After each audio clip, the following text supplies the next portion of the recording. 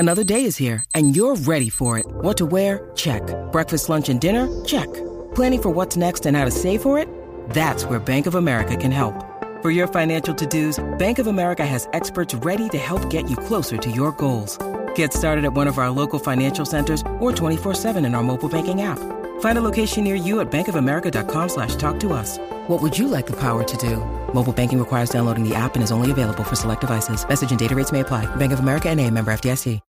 When you need mealtime inspiration, it's worth shopping Kroger, where you'll find over 30,000 mouth-watering choices that excite your inner foodie. And no matter what tasty choice you make, you'll enjoy our everyday low prices, plus extra ways to save, like digital coupons worth over $600 each week. You can also save up to $1 off per gallon at the pump with fuel points. More savings and more inspiring flavors make shopping Kroger worth it every time. Kroger, fresh for everyone. Fuel restrictions apply.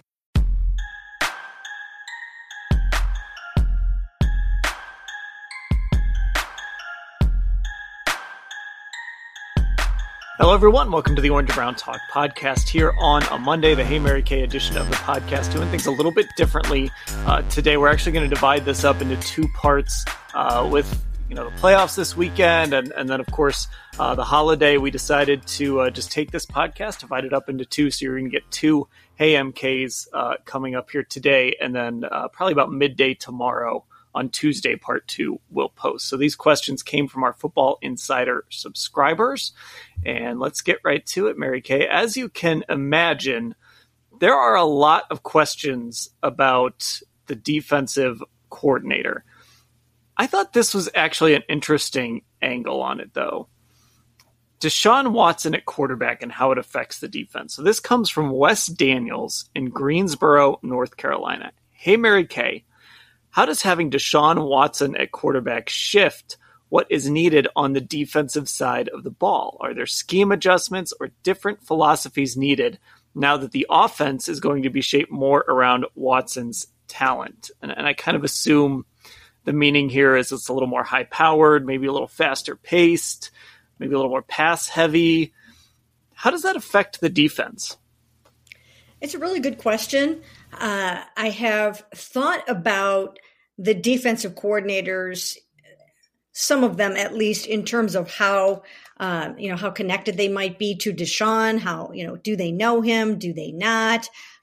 Because so much of what this team is all about now is going to center around Deshaun Watson. So I do think that the hiring of the defensive coordinator will be something that has some part of Deshaun connected to it in some way. But in terms of schematically, I don't know that it matters much if you play a defense that blitzes a lot, or if you play a 3-4 as opposed to a 4-3 or a wide 9 or any of those kinds of things. I don't think it's really that as much as it is, culture fit and, just personality fit within the organization. I think they have to get all that right. I think they need someone who is a good teacher, someone who brings a lot of passion to the job, someone who can pull together what I think is kind of a splintered defense right now. And they have some really intriguing candidates. Out of all the 4 candidates, and we're talking about Jim Schwartz, we're talking about Sean Desai, who, as we tape this, is actually interviewing right now in Berea. We are talking about Brian Flores. And we are talking about Denard Wilson, the current defensive passing game coordinator of the Eagles. So they've got some really good candidates. Only 2 of them have coordinator experience per se. 2 of them have held the job of coordinator. Now, Brian Flores did have that job of calling the defensive plays in his last season in New England before he took over as head coach of the Dolphins, but he didn't actually have the title, curiously. So, they don't have anybody except for Jim Schwartz, who has been a defensive coordinator for a long period of time. But they've got some young guys. They've got one older guy in Jim Schwartz. They've got 2 guys that have been head coaches before. So it's kind of a good mix, a good cross-section of candidates. In terms of knowing Deshaun, one connection that we know for sure is Brian Flores. The Dolphins tried to trade for Deshaun Watson, and I was told that Deshaun really liked Brian Flores and wanted to pair with him. So I think that's one thing to kind of keep an eye on as we go throughout the process. But other than that, I don't think from a schematic standpoint that it matters too much what kind of a defense you play. Okay, so let's get into these coordinators then. And this comes from Jordan in Wakeman, Ohio. Hey, Mary Kay, what defensive coordinator do you think is likely to come to Cleveland and stay? Well, he puts a big window of years on this. Stay for the next 5 to 10 years. That's you'd be pretty fortunate to have a good coordinator for 5 to 10 years. But which of these guys do you look at and see as maybe a long-term option at that position? Yeah, you're right about the fact that, if the coordinator is that good, he's not going to last 5 years. It's just not going to happen like that. And teams recognize that. And I do think it is a little bit of a consideration when they are hiring this particular coordinator to ask themselves, is he going to be around more than a year? Because, if you hire Brian Flores and he has a good year, there's a chance he isn't going to be around after that 1 year. If you hire a younger guy like a Denard Wilson, chances are that he will be around for a couple of years because, 1 year as a coordinator probably isn't going to be enough for him to necessarily prove himself and become that hot head coaching candidate. Sean Desai is a pretty intriguing prospect. Been doing a little bit more due diligence on him today. He's very, very smart. Players really like him. He's got a lot of teaching in his background. He's got a doctorate.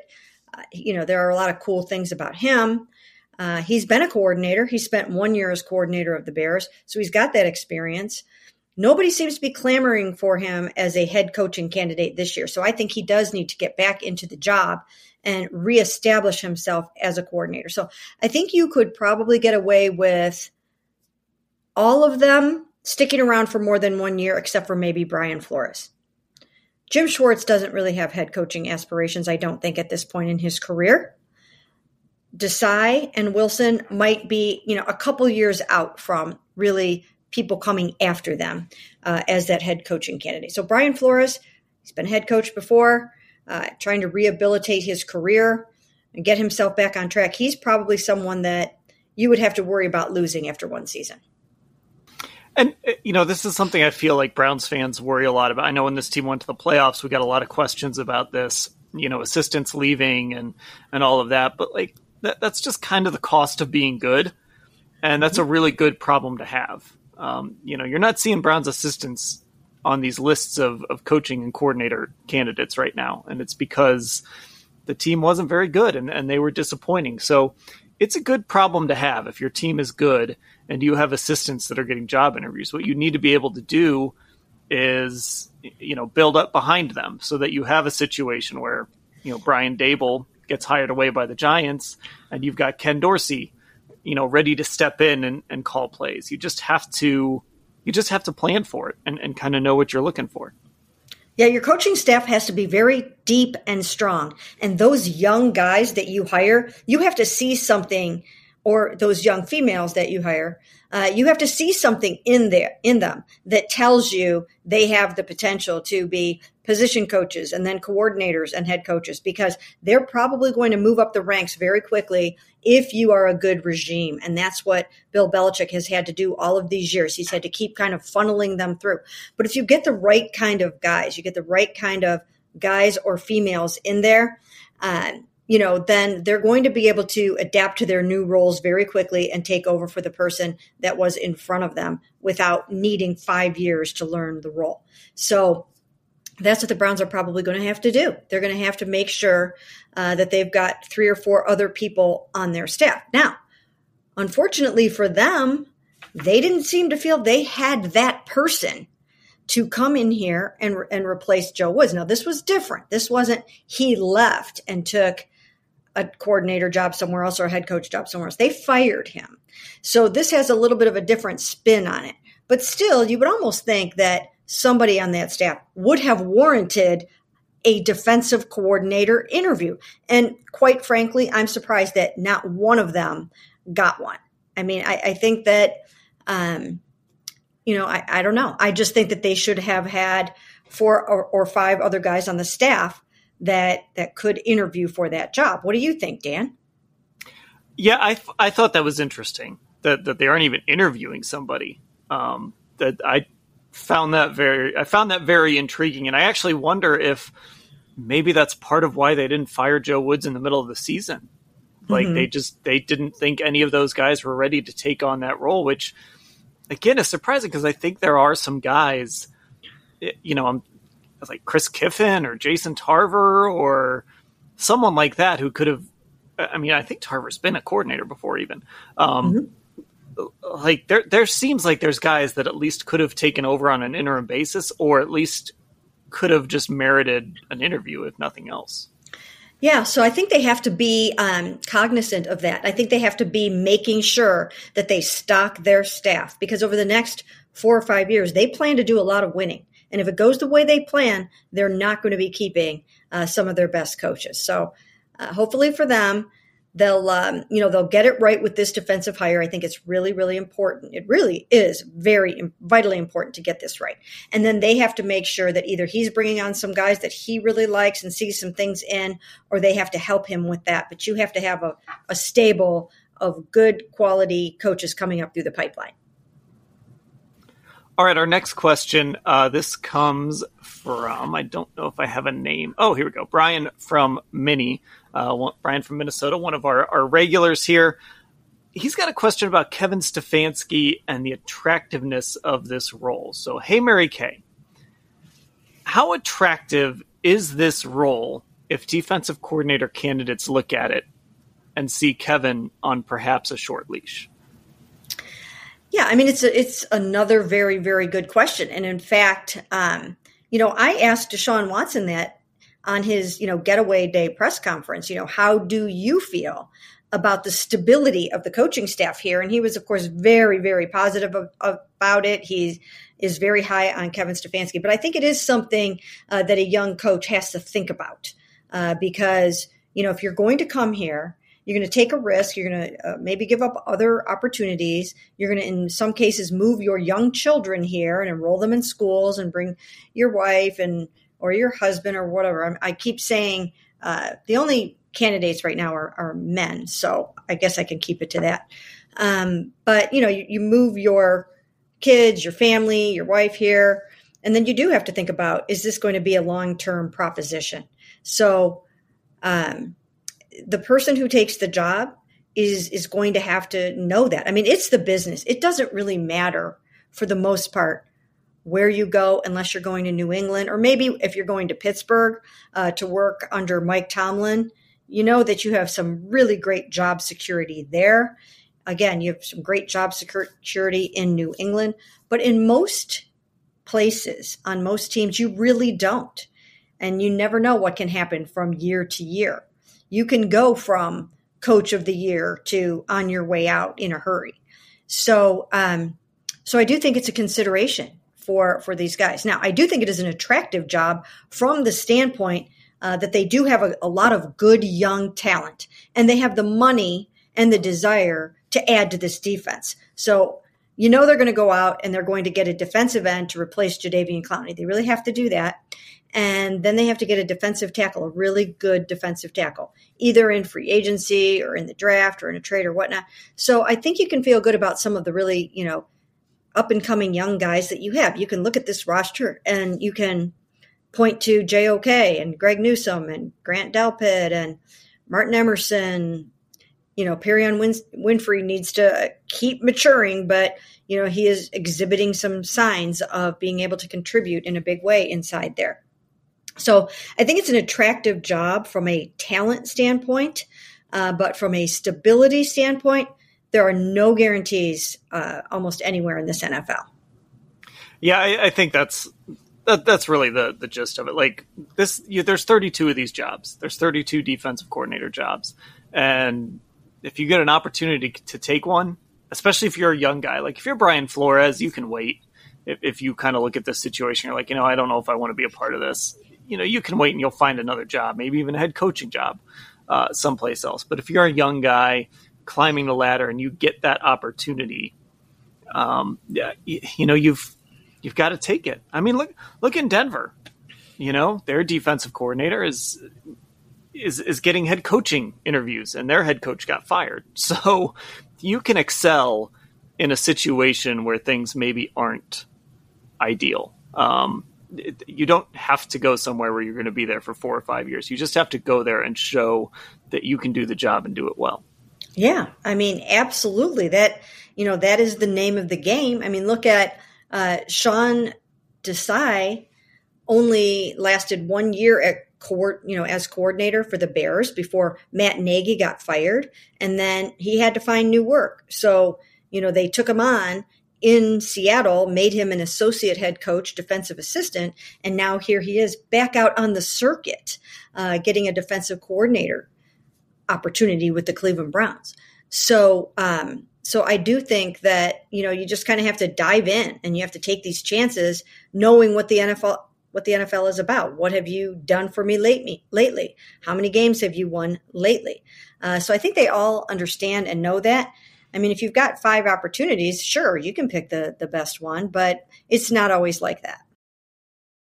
With threats to our nation waiting around every corner, adaptability is more important than ever. When conditions change without notice, quick strategic thinking is crucial. And with obstacles consistently impending, determination is essential in overcoming them. It's this willingness, decisiveness, and resilience that sets Marines apart. With our fighting spirit, we don't just fight battles, we win them. Marines are the constant our nation counts on to fight the unknown. And through adaptable problem solving, we do just that.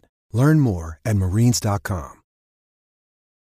Okay, a question about the run defense. This comes from, doesn't look like we have a name here. Hey, Mary Kay. I, along with many Browns fans, were extremely frustrated with the Browns' lack of a run defense. And then this person watched the Bengals-Ravens game last night. While the Barry DePodesta regime might have been justified in their approach when looking at the NFL as a whole, how does a team in the AFC North, a team that has to face Pittsburgh and Baltimore twice a year, not invest heavily in stopping the run? Oh, here we go. There's a name buried in here. It's Rich, an Akron native and a 33-year New York City resident. And most importantly, a loyal Cleveland.com sports reader. All right. Thank you, Rich. So, it's a good question. And I think what happened was, I think Andrew Berry and the personnel department felt that they had addressed the defensive tackle position enough to make improvement over last year. They signed Taven Bryan, who had some experience as a defensive tackle. They drafted Perion Winfrey in the 4th round, thinking that he was going to be able to contribute early on, not realizing that he needed to mature way more than they anticipated. So it took him a long time. He wasn't able to be just plugged right in there and make an impact right away like they thought he would. And then from a linebacker standpoint, they thought that they were pretty well set at linebacker with, Anthony Walker starting in there in the middle, and then JOK, coming out and having a better second season. Jacob Phillips, they were excited about him. Wherever he ended up on the field, weak side, middle, whatever the case may be. I'm sure they thought, they were real solid with Sione Takitaki there as well. And they just felt like they were going to be okay. And as the season went along, many of those things just kind of fell through. Obviously, the defensive Jordan Elliott. Oh, Jordan Elliott was another one where we heard all offseason how great Jordan Elliott was going to be. And this was his first full season as a starter, and it just doesn't always happen the way that you want it to. He needed time. Now, in his second full season next year as a starter, he might grade out really well and be a much better defensive tackle. But the learning curve was much greater than they thought it was going to be. So you put all of these things into the hopper, and it just didn't work out. It just didn't go well. Then you add into the mix, and I think this is very key. You add into the mix that your best edge setter in Jadeveon Clowney just wasn't on board with the program all season long. He was not on board. And so not only did he take himself off the field for most of the game in Baltimore, 23-20 loss in October, but then he was benched for the first part of the next game. And obviously he was just not that into it. And did not put his heart and soul into stopping the run. And I think that you add all of those things up, and it was kind of a recipe for a really bad run defense. Yeah, I guess the proof will be in the pudding as we move forward. Are they going to address this differently this year? Last year, it was just they're going to rely on, hey, we really like Jordan Elliott. We're going to let him see what he can do. We're going to take a flyer on Taven Bryan. He was a former first-round pick. They didn't invest a ton in the position necessarily, but they seemed to like what they had. So, and it just didn't work. So it's either going to be like, hey, we tried last year and it just didn't work, so we're going to try something different. Or, if they run it back, that's a concern. If they kind of say, we're going to do the same thing again and kind of cross our fingers and see what happens, that's a problem. But if they go out this offseason and they fix it, then I guess it's almost like a footnote what happened this past season. Yeah, they can't run it back. I mean, we know they can't run it back. They've got to upgrade their run defense in some way, or they'll get themselves run out of town. So they absolutely have to do that, and they know that they have to do that. I don't think it's anything that anybody has to, beat them over the head with by any stretch of the imagination. They can see what's going on, and they can see that. I mean, if 3 or 4 of those things had happened differently, if Jordan Elliott lives up to expectations, if Perrion Winfrey comes in and contributes, if Jadeveon Clowney, just doesn't kind of give up on the whole program, and if Anthony Walker doesn't get hurt, I mean, it's a whole different run defense. And then they lost more linebackers after that, of course, Jacob Phillips, JOK, and on and on. So, but they still have to address it. And I think the way they need to address it again is a number 2 edge that can set the edge, a really good premier defensive tackle, which I would spend money on and make a priority in the offseason. I don't know if Daron Payne will make it to free agency, but he's the guy that I would go for and target number 1 overall and jump all over that from the Commanders. But yeah, they cannot run it back. That's not going to happen, and they have to address it in a significant way. Yeah, and I think one of the big problems was, you mentioned those ifs, right? If this happens, then it's different.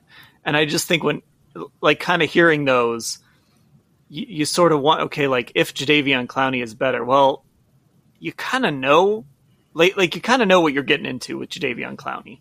So it was a risk to bring him back for a second year. Mm-hmm. You just sort of know that's been his history. If Jordan Elliott is this, and that's fair, let your guy develop, but we hadn't seen it from Jordan Elliott yet. A lot of those ifs certainly could have worked out. Mm-hmm. If Perrion Winfrey comes in and contributes, but then at the same time he fell to the 4th round. Right. They just relied too much, I think, on some of those ifs that if you really looked at it, you kind of saw the odds are sort of more in the favor of those ifs not working out. And unfortunately, they all just kind of didn't work out. They didn't even get one lucky break go their way. I know. I mean, when you think about it, yeah, like you said, not one of them worked out the way that they hoped. Even if you just had been able to keep Anthony Walker on the field, that would have made a big difference in your run defense. You know what I mean? But all of those things went wrong. All of them went wrong in the same season. And even though I do think you do know what you're getting with Jadeveon Clowney, I don't know if they thought it was going to be that bad. Unless it was that bad last year and they just said, you know what, we're going to deal with it because we can get 8 sacks out of the guy or 7 sacks out of the guy. I don't know how you can put up with somebody taking themselves out of a football game and just refusing to play the game in a close division game that could have meant the difference between making the playoffs and not making the playoffs. I mean, in fact, at that point, I know plenty of coaches in the NFL that would have cut him right there. Just cut him. So, I don't know that they anticipated that was going to be as bad as it was. But like you said, the truth is probably somewhere in the middle. It was going to be, less than perfect. It was going to be less than perfect with Jadeveon Clowney. And then think about what we heard about Jordan Elliott in the offseason from Chris Kiffin, from Joe Woods, from everybody. I mean, people really thought that he was he was just going to knock it out of the park, like right from the start.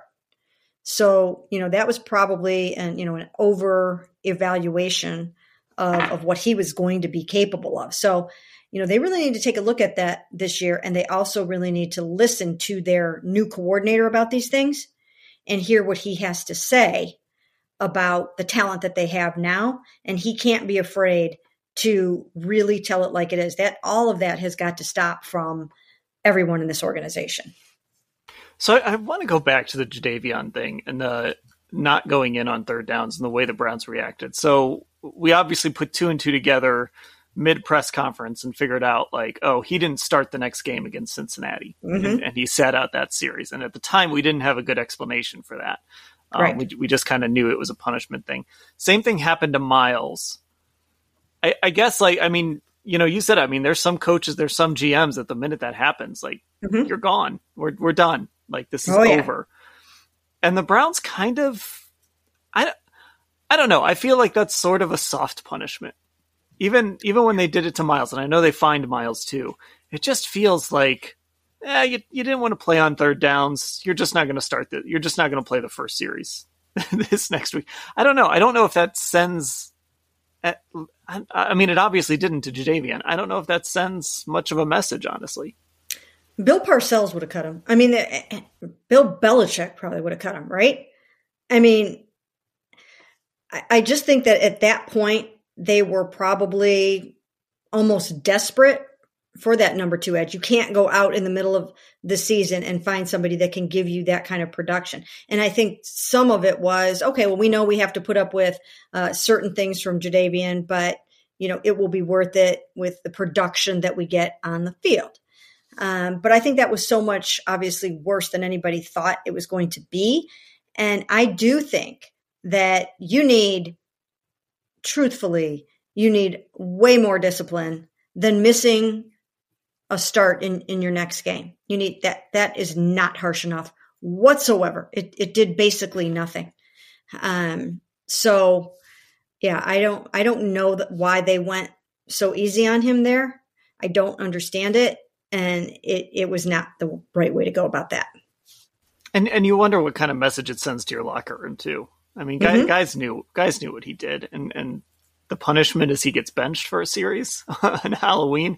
Obviously, Miles is different. You're not going to cut Miles. You're not going to, that's a kind of a different discussion. But even that felt like sort of a soft-ish punishment for Miles if he's, if it's something about communication or whatever. I don't know. I do just wonder with the JD thing, what kind of message that sends to some of the younger guys. Like we know Perion Winfrey needed to sort of be guided and have his hand held, and he actually was essentially suspended for a game. So what message does it send that Jadeveon only plays third downs in a game and just has to sit out a series? Yeah, unfortunately for them, they didn't have anybody behind him that they could plug in and have him get to the quarterback. If they did, maybe they would have handled things differently. But at that point, I think they must have felt that they just were over a barrel with him. They had given him the money, and they just felt obviously that maybe they just didn't have a choice. But that's certainly not enough of a punishment for that. And I do think it trickled down to the other players because after that game is the game in which we had screaming players in the locker room. Okay. I don't know if Jadeveon was part of that or not. I was initially told that was members of the secondary that were screaming like that, and that Miles kind of broke that up. So I don't know if Jadeveon was part of that or not. I don't know. It would seem to make sense that would have had something to do with Jadeveon not playing in that game. Maybe the secondary players were yelling about that, right? We don't really know. So that's that. And then, there were other disciplinary issues that occurred after that. Would those have occurred had Jadeveon not done what he did? You know what I mean? Would guys have fallen in line more? I think so. I'm going to say yes on that right now. I think you follow your leaders on the team. And if your leader is disgruntled, then maybe you're going to be disgruntled. If your leader doesn't go in for a game, then maybe you can get away with it too. Maybe if you don't like that, you don't get, I remember, who was it? There was a game. Oh, I'm not going to mention names, but there has been a player in the past that didn't go in the fourth quarter because they were like, forget it. I'm not doing that. That's happened on this team before. So if you see that you can do that and get away with it, then, or your star defensive player gets away with it, then you're going to try to pull something too. So they need to pull this all back together and have someone that's going to have a firm hand. Now, when I think about that, I think of a guy like Jim Schwartz. I mean, he would not put up with anything like that. There is no way that Jim Schwartz would put up with anything like that. He comes from the Bill Belichick school. I mean, he was here in Cleveland from 1993 to 1995, starting out as a pro scout. He learned the Belichick way. Brian Flores learned the Belichick way. These guys are not going to put up with this sort of thing. And I'll tell you that's what this defense needs. This defense needs a firm hand going forward. Okay, that'll do it for part one of our Hey MK podcast here. Those questions came from our Football Insider subscribers, cleveland.com/Browns, the blue banner at the top of the page to get info and get signed up for that. Part two is coming up. We've got some questions about personnel, a certain name that people want to know if the Browns might have an interest in, and some other things coming up in part two of the Hey Mary Kay podcast that'll post probably about midday on Tuesday. So until then, Mary Kay, I'll talk to you later. Sounds great.